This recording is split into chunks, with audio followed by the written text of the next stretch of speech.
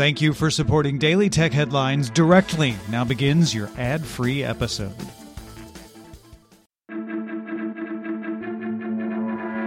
These are the Daily Tech Headlines for Friday, May 15th, 2020. I'm Rich Stroffolino. The U.S. Department of Commerce announced it was extending the temporary general license to let some transactions with Huawei continue for another 90 days.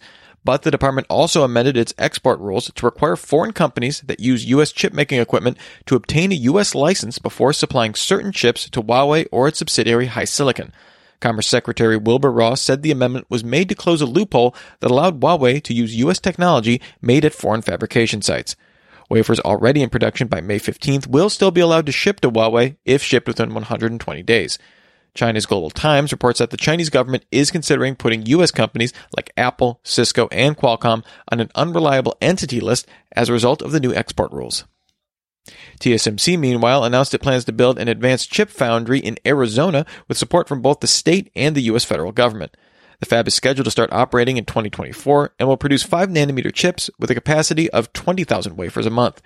TSMC says it will spend $12 billion on the project between 2021 and 2029. NVIDIA announced the Ampere GPU architecture for scientific computing, cloud graphics, and data analytics. The A100 is the largest 7-nanometer processor and can run several different programs on one chip, matching Intel in that capacity. The first DGX A100 systems are already shipping. The U.S. Argonne National Laboratory will be using it to run applications researching COVID-19. Microsoft, Amazon, Google, Dell, and Alibaba are all on board too. Systems start at $199,000. NVIDIA argues the high price replaces 75 $5,000 servers. NVIDIA also announced that it will shift focus from autonomous cars to driver assistance tech. The Orin chips launched back in December will be used in a single architecture for all levels of automation. And finally, NVIDIA launched Clara Guardian, an edge AI system designed for hospitals. Using sensors, the system can check people for elevated temperatures, use computer vision analysis to monitor for social distancing, and do contactless patient monitoring. The system will use NVIDIA's EGX Edge AI chips, expected to be available in late 2020, and is currently in test deployments in 50 hospitals across China, France, Italy, and Israel, covering 10,000 hospital rooms. In a post on the Chromium blog, Google announced it plans to start blocking ads that use up too many system resources. Google said this would impact 0.3% of ads that mine cryptocurrency, are poorly programmed, or just not optimized for network usage. Chrome will set a limit of 4 megabytes of network data or 15 seconds of CPU usage in any 30-second period, or 60 seconds of total CPU usage. Ads that are over that limit will have an error message displayed in the frame advising the user why the ad is not showing. The Chrome team will experiment with this feature in the next few months, with plans to launch it in the stable channel of Chrome sometime in August. Facebook announced its Messenger Rooms group chat feature is now available to all users across mobile and desktop. Messenger Rooms allows up to 50 participants to chat with no time limit. Rooms can be created under the People tab in the Messenger app or at the top of the main Facebook newsfeed. Users can specify who can join and allow non-Facebook users to join calls. A new note from Apple analyst Ming-Chi Kuo claims that Apple plans to launch 2 new affordable iPads, a 10.8-inch iPad and an 8.5 to 9-inch iPad mini, expected to be released in the second half of 2020 and the first half of 2021, respectively. Kuo says the tablets will borrow from the iPhone SE strategy of offering a lower price point, but featuring more up-to-date chips. Kuo also stated that Apple's upcoming AR glasses will launch in 2022 at the earliest. Nintendo announced Paper Mario Origami King will arrive for the Switch July 17th. It's the first major title Nintendo has announced for the summer. HBO has partnered with a startup called Scener to offer a Chrome extension that lets you co-watch HBO shows with folks over the internet, similar to Netflix Watch Party. Scener lets up to 20 people watch and do video, audio, and text chat together. Scener is also considering larger groups and talks about emulating Twitch's tips and shoutouts.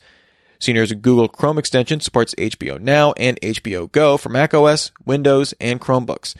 Scener's primary investor is Real Networks. Apple confirmed it's acquired NextVR, a startup that streams sports and other content to VR headsets from Facebook, Sony, HTC, and Lenovo, among others. NextVR has deals with the NBA and Fox Sports.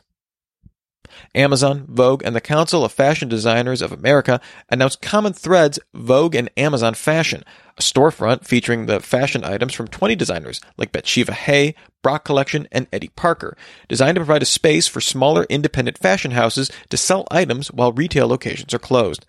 The partnership came as part of Vogue and CFDA's Common Threads grant program, which raised over $4 million to help the fashion support system, which Amazon donated $500,000 to. Designers can choose which inventory to sell, control pricing and imagery, and can use Amazon's fulfillment or their own. Amazon will charge its standard third-party selling fees, but will eliminate monthly fees, warehouse fees, and packaging fees. Hanhai Precision Industry, also known as Foxconn, reported its net income declined 89% in Q1 to $70 million. Overall revenue for the company declined 12% in the year to $31.02 billion. In the earnings report, the company stated it incurred $333 million in costs related to the COVID-19 pandemic, although some of this was offset with aid from the Chinese government. And finally, Microsoft published threat intelligence data related to COVID-19 themed attacks on GitHub. This data comes from trillions of signals each day seen across identities, endpoints, cloud, application, and email by Microsoft, and is already rolled into Microsoft solutions like Microsoft Threat Protection and Azure Sentinel. Microsoft also provided attack indicators to raise awareness of attackers' shift in techniques, how to spot them, and how to enable customized detection.